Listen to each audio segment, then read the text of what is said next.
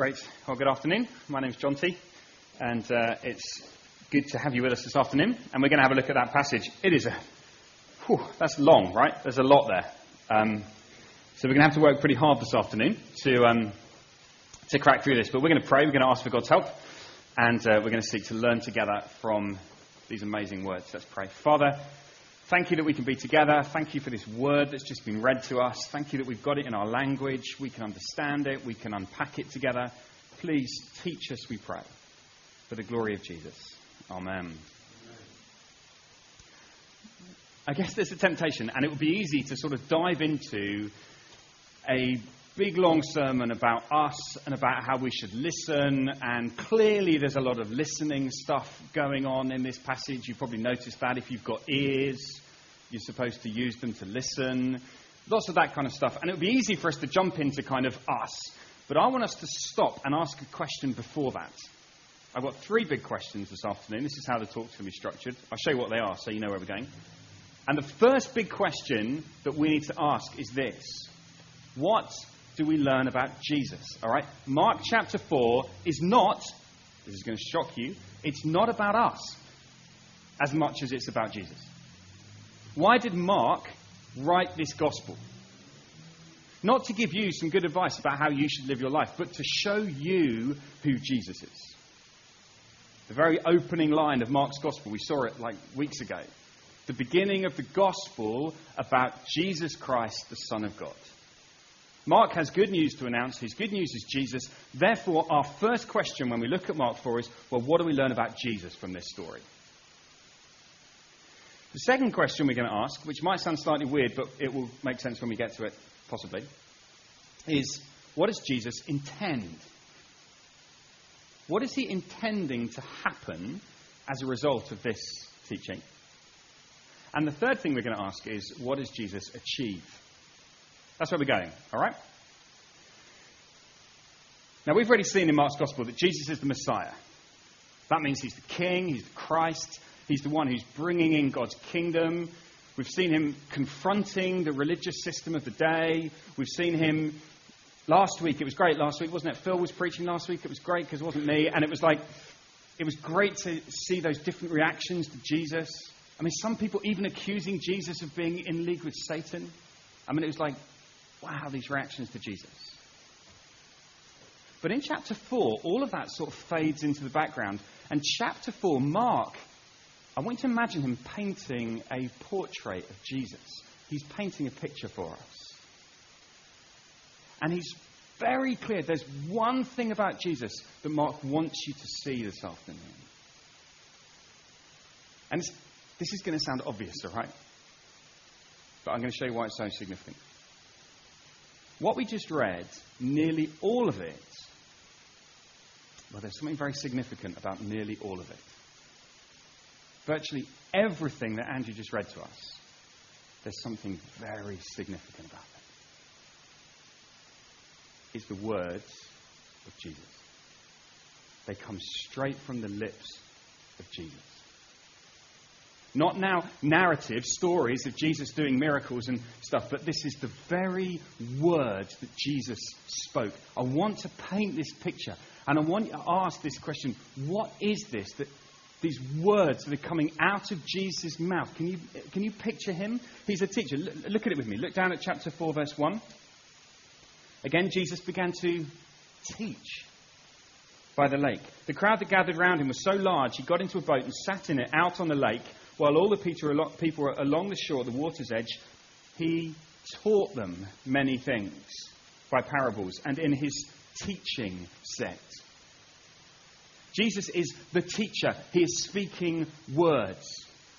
You might say, John, this is like so obvious. Yeah, hang on. I'm going to show you why it matters in a minute. Or later on in the passage, we discover that Jesus is like a farmer who is spreading seed, which is the word in verse 14. The farmer went to sow the word of God. Jesus speaks words. In chapter 4, flick over to verse 21. Jesus describes himself as being like someone who is revealing something that's hidden. There's this secret that's been disclosed, but Jesus is bringing it out of its box and putting it on a stand so that everyone can see it. Words. Jesus is speaking words. And that's how the passage ends. Verse 33. With many similar parables, Jesus spoke the word to them as much as they could understand. He did not say anything to them without using a parable. But when he was alone with his own disciples, he explained everything. Words, words, words. This is a chapter that is full of the words of Jesus. Now, let's get this clear, right? We're not just saying Jesus has got a few words for the crowd. You know, like the premiere of Spectre the other day, the new Bond. You know what Spectre is. I hope. Well, I don't care, actually. Anyway, so Daniel Craig, who plays James Bond, I'm helping the people who are out of touch. Trev, James Bond. Anna, I'm joking. I'm joking. Not yet.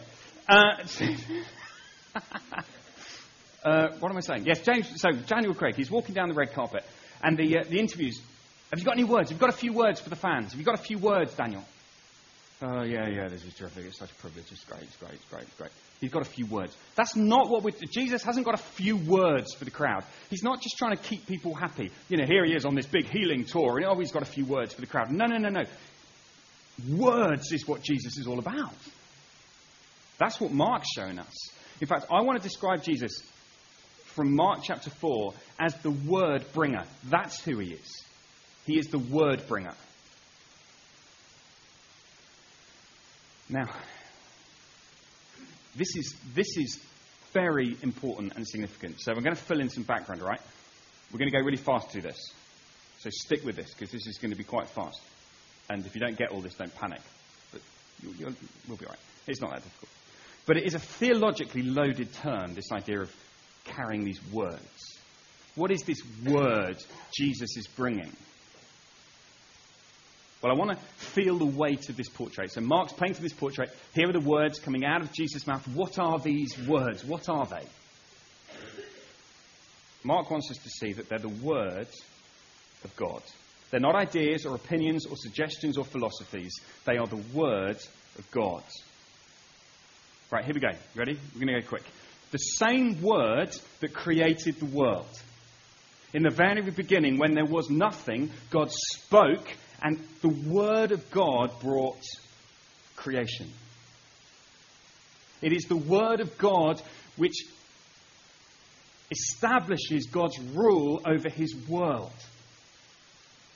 There was no other word in Genesis, okay? In Genesis chapter 1, when God made the world, there was no other word, there was no other voice saying, oh, don't do it like that. There was no other voice opposing or suggesting. I've got an idea. Just one word. It was one word and it spoke. Let there be light. That is the word of a king. And that is a word, this is the important thing, right? A word that establishes a kingdom. God's word establishes his rule over the world that he's made. Right, here's Jesus. Jesus the Messiah, who's bringing in God's kingdom. How do you establish a kingdom if you're God? Well, what did he do back in Genesis? He spoke a word. What does Jesus do? The Messiah, the kingdom bringer, he speaks a word. That's how you establish a kingdom. The kingdom of God is established by the word of God. Not by fighting a battle, not by doing miracles, not by waving your arms, but by the word. That's what we're being shown. Okay, come back over here to Genesis. You see, here is this wonderful picture of God's word creating this kingdom. But into that kingdom came another word, a rival word. A word that established another rule. So here's the word of God. The word of God puts God on the throne. It makes God king and it establishes God's kingdom. Here's another word, a rival word that enters into our world and it says, you be on the throne. And it challenges the word of God. And so now humanity chooses to listen to the rival word rather than the word of God. It rejects the word of God and listens to this word. And as a result, the world which was under God's good rule becomes under God's judgment, condemnation. It becomes a world of... Well, it's interesting because it becomes a world of thorns and a world where seeds just don't really grow. A world where the ground is hard. And a world ultimately of death. Where things wither and die. That is what life is like with the rival word. The true word of God brings life and freedom and joy. The rival word brings death and thorns. Now, are we all getting this? Okay, everyone still happy? Now, at this point, you might imagine that God would say to his world, you've rejected my word, therefore there will be no more word from me. I will hand you over to your rival word, and you can wither and die because you've rejected me. That would be fair enough, wouldn't it? He's the great king, and you've rejected his word. But he doesn't. He continues to speak his word into this world. He continues to speak. He sends people like Moses. And through guys like Moses, he speaks his word again into this world. In fact, I'm going to show you some verses from Deuteronomy 18. We are going to get back to Mark 4. Sorry, we'll get back. Have a look at these words from Deuteronomy 18. I just want you to get this hold of what Mark is showing us about Jesus, why it's so significant. It says this. Moses is going to die pretty soon, which is a bit of a problem, because Moses is the man with the word. It's like, what happens when Moses dies? Because if the word dies, we're heading for death. We need this word. The nations you will dispossess, they listen to the rival word. They listen to those who practice sorcery or divination. But as for you, the Lord your God has not permitted you to do so. The Lord your God will raise up for you a prophet like me from among you, from your fellow Israelites. You must listen to him. For this is what you were asked of the Lord your God at Horeb on the day of this assembly, when you said, let us not hear the voice of the Lord our God, nor see this great fire anymore, or we will die. The Lord said to me, what they say is good. I will raise up for them a prophet like you from among their fellow Israelites. I will put my words in his mouth. He will tell them everything I command him. I myself will call to account anyone who does not listen to my words that the prophet speaks in my name. So here is the great promise of God, that there will be someone who speaks this word again.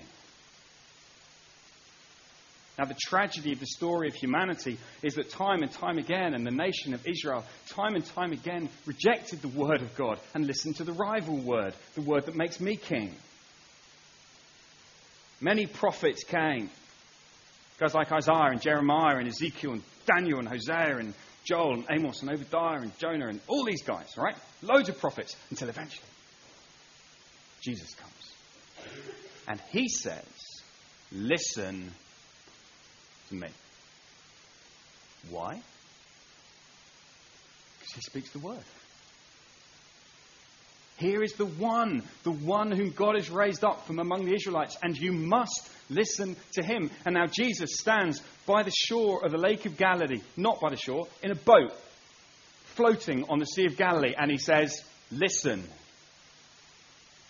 It's my words. See how significant this is? The true word of God puts God on the throne. The rival word puts me on the throne. Jesus comes into a world. Now, this is so important because we tend to think, oh, well, we're kind of neutral. We're not neutral. By nature, we are people who listen to the rival word, the word that puts me on the throne. Okay, what does that word look like today? We don't tend to listen to sorcery and divination. What does this rival word look like today? Well, it's any voice that puts me at the centre. The voice of individual choice. The voice of freedom. The voice of self-expression. Listen to the song here in my heart. A melody I start but can't complete. Listen to the sound from deep within. Get it? Listen to the voice within, Beyonce says. Listen. And it's essentially the word that puts me on the throne. And all of us do that, don't we? I put myself on the throne. I listen to the word that I like, the word that exalts me, the word that makes me feel good. And here is Jesus, who comes as the word bringer. Of course it's not going to be comfortable. Of course he's going to ruffle some feathers and going to annoy people, and people are going to misunderstand, and people are going to be annoyed by him. Do you know, it's the only way that God's kingdom will grow is by this word. Look, imagine I said to you, I'm going to establish a theme park, and I'm going to call it Legoland. I realise it's been done. But the slight twist I've got is that I'm not going to use any Lego. I'm just going to use Play-Doh. I'm going to make everything out of Play-Doh, like all the rides and everything. And I'm going to invite people to come to Legoland. What are you going to say to me? That's not really Legoland. Because Legoland fundamentally has to be built out of Lego. Can I suggest you call it Play-Doh Land? Well, here's the deal. If you want to build the kingdom, the only thing that will build the kingdom is the Word of God. And there are many, many people today who will say, oh, no, we build the kingdom by lots of other stuff. We build the kingdom by doing this or by doing this. If it's not the Word of God, it's not the kingdom you're building. Right? The kingdom is built by the Word of God. It's always been that way. I saw an article the other day that said this. The title of the article was this: Why God Often Speaks Without Words. He doesn't. He doesn't speak without words. Jesus came with words, tons of them. Because that's what we need, because that's how the kingdom is built. How is the rival word going to be confronted? Only if the true word is heard. Jesus is the word bringer. Okay, here's my second big question. I hope you're all still okay. Not much you can do if you're not. But here's the second question. And it's this question: what does Jesus intend? Right, here's what I want to try and convince you of now.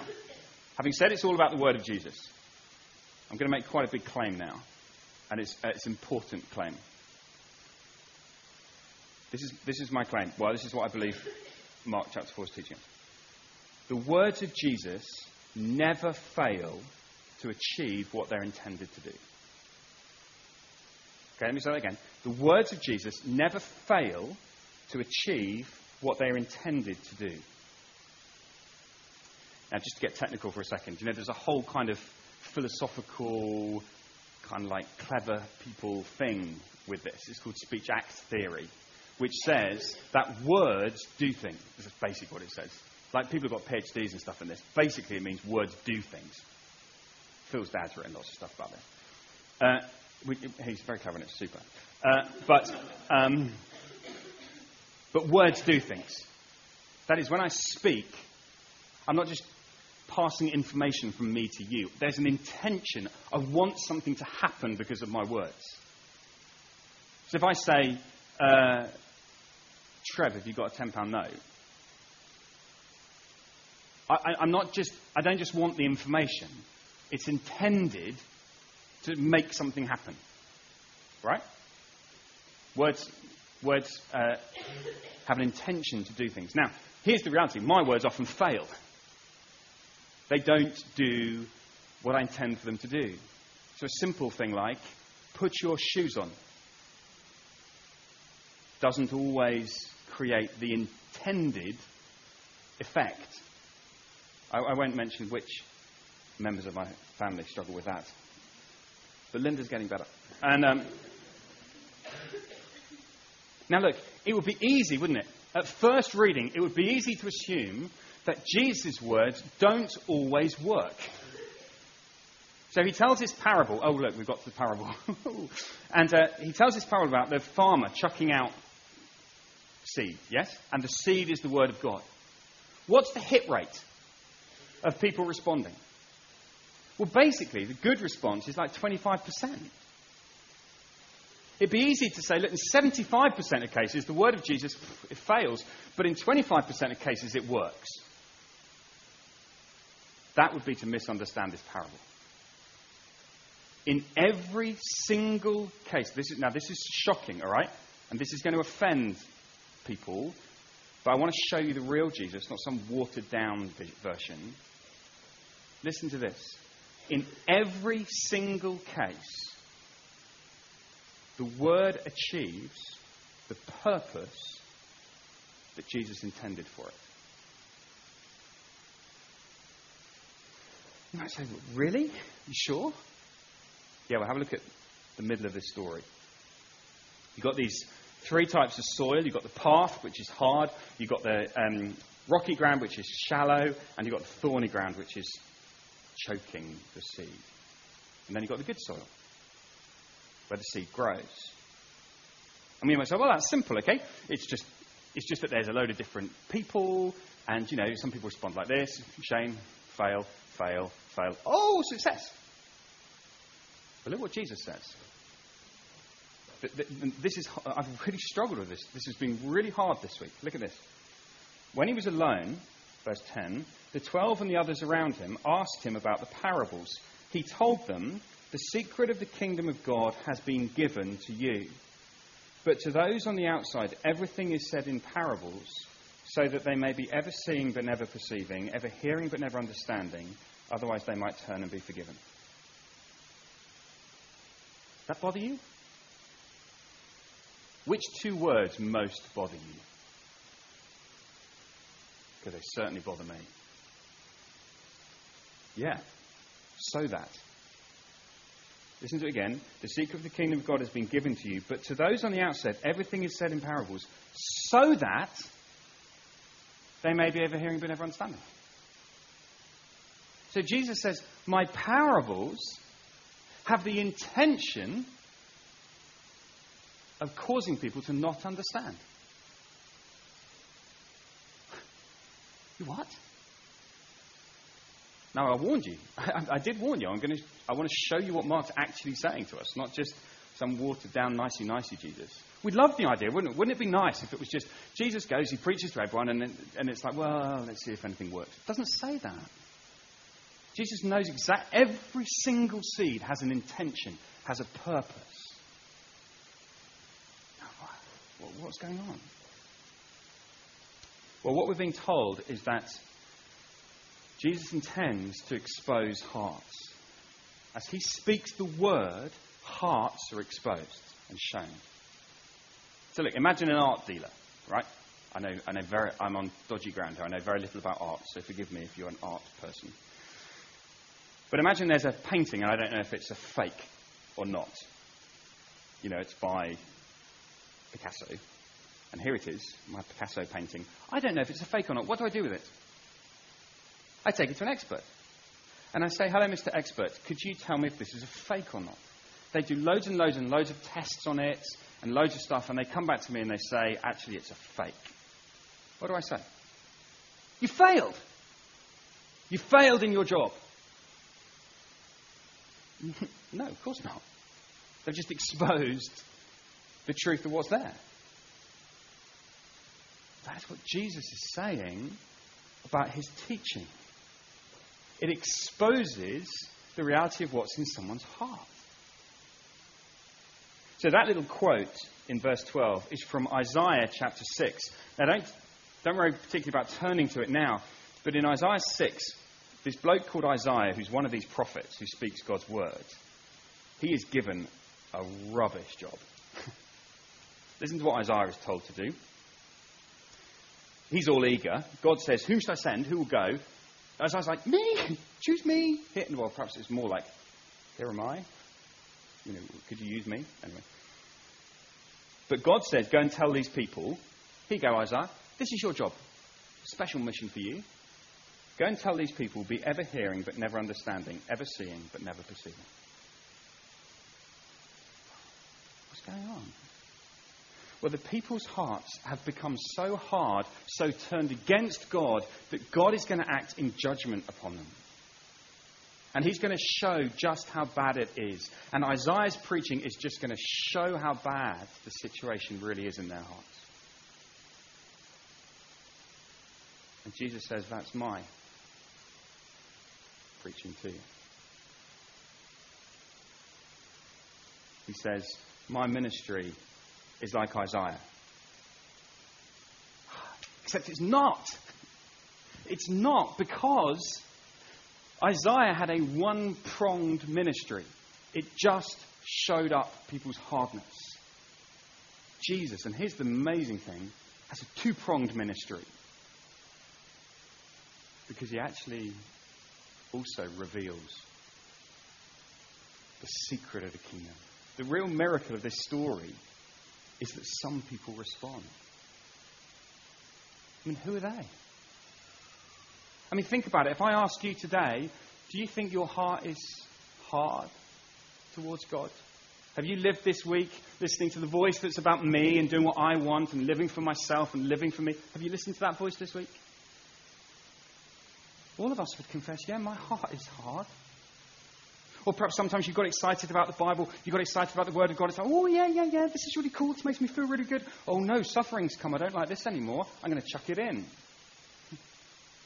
We avoid suffering because I'm on the throne. Or perhaps some of us, we go, oh, yeah, this is really exciting. Oh, no, but there's all this stuff that I want. And I want better stuff, and I want a bigger house, and I want more money, and I want a better career, and I want this stuff. This is what I really want.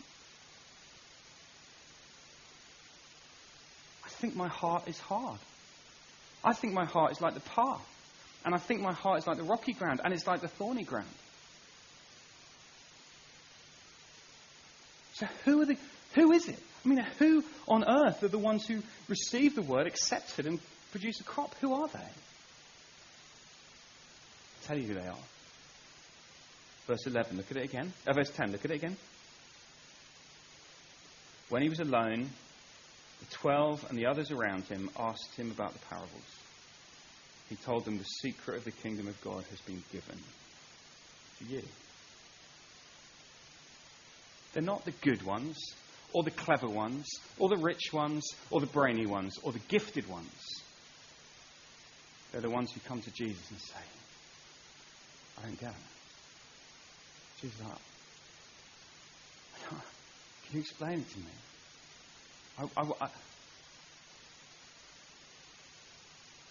And what you discover is that as people come to Jesus, he breaks up the hard ground.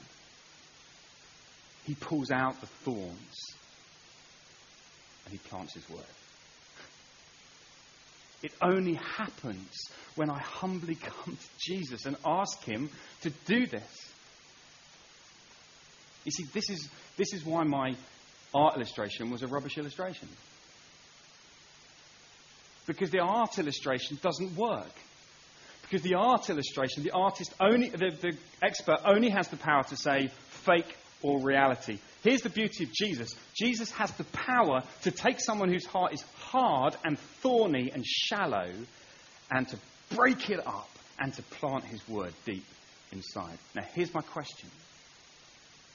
My question is not, are you a really, really good person? Do you listen well in church? Do you take notes? Are you a good listener? My question is this. Do you want Jesus to so work in your heart that he will break the hardness and plant his word?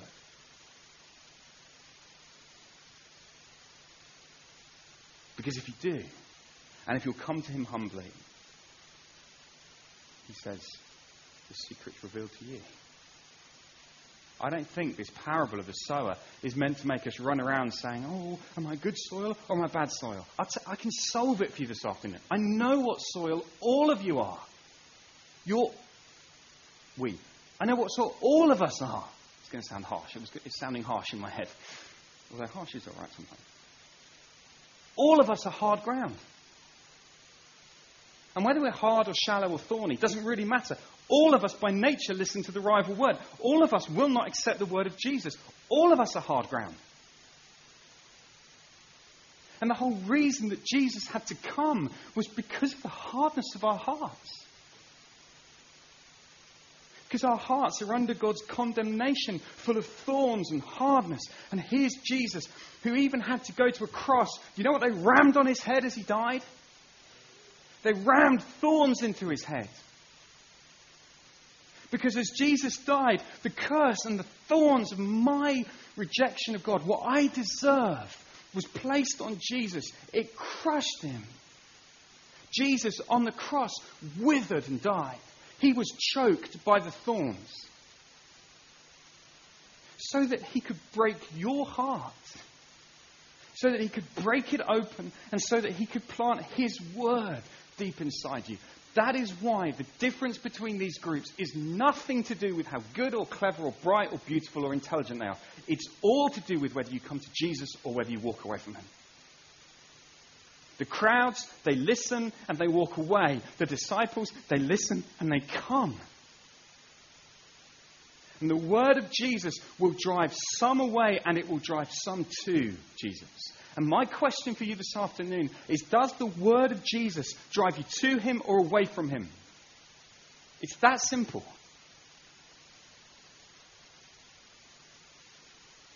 And so Jesus' words always achieve their purpose.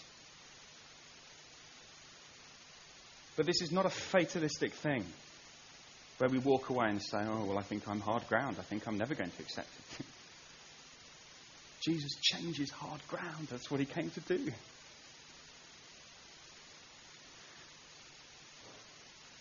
I'm going to finish very quickly with this last bit. Because that's the thing that's gripped me. That's the thing I want you to go away with. But I do just want to show you this last bit. Because look what happens next. Here is, as Jesus, this is beautiful. As Jesus plants his seed in you, you then begin to produce a crop. That's cool, isn't it? Massive yield. You begin to bear fruit. But there's just no room for boasting. I love this in Jesus' kingdom. Who of us is going to go, oh yes, well actually, I'm good soil. There is no boasting. All of us go, actually, I was thorny. Very, very thorny. Jesus weeded me. I like that. I was very, very stony, but Jesus dug me out.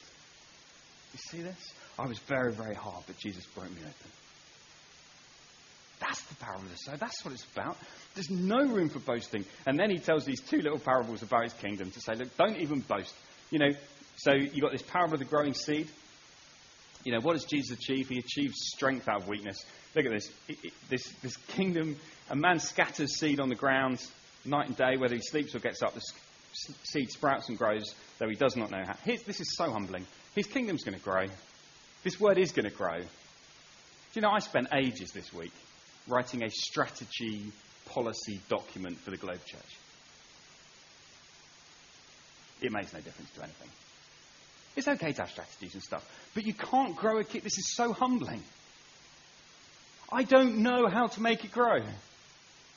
All I do is preach the word. I chuck out the word. This is what we're called to do. We're called to take these words of Jesus and just talk these words of Jesus. I don't know how to make it grow. It's so humbling. Or look at this last parable. What should we say the kingdom of God is like? What parable should we describe it? It's like you imagine the crowd, all of them on there. It's like come on, Jesus. The kingdom of God is like it's going to be good. It's going to be big. It's like a mustard seed. You can imagine the crowd going, did I hear that right?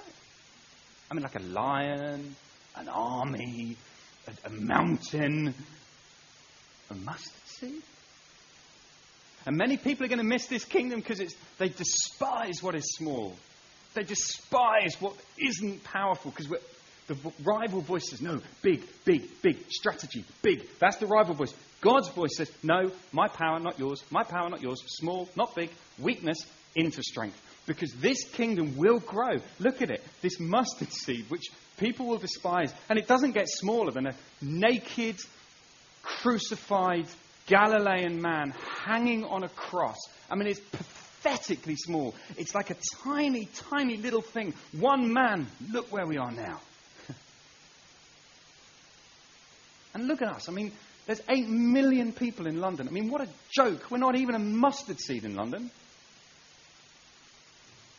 But that's cool. Because that's what the kingdom's like.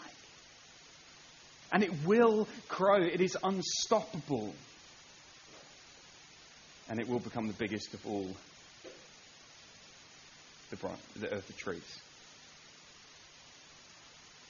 And so here is this, let's wrap all this together, okay? Here is Mark presenting before us Jesus, the word bringer, the one who speaks the word of God. Into a world that loves the rival word, Jesus brings the word.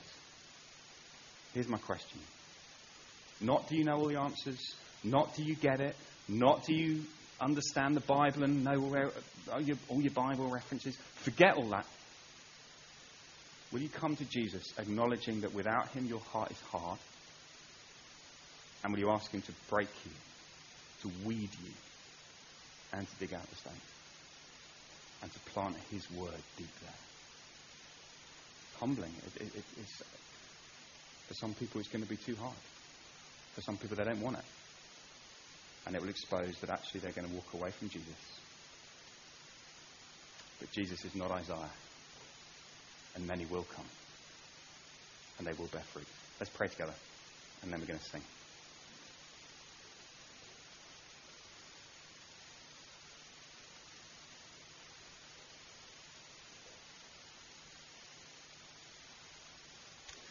Heavenly Father, we acknowledge that this is hard teaching.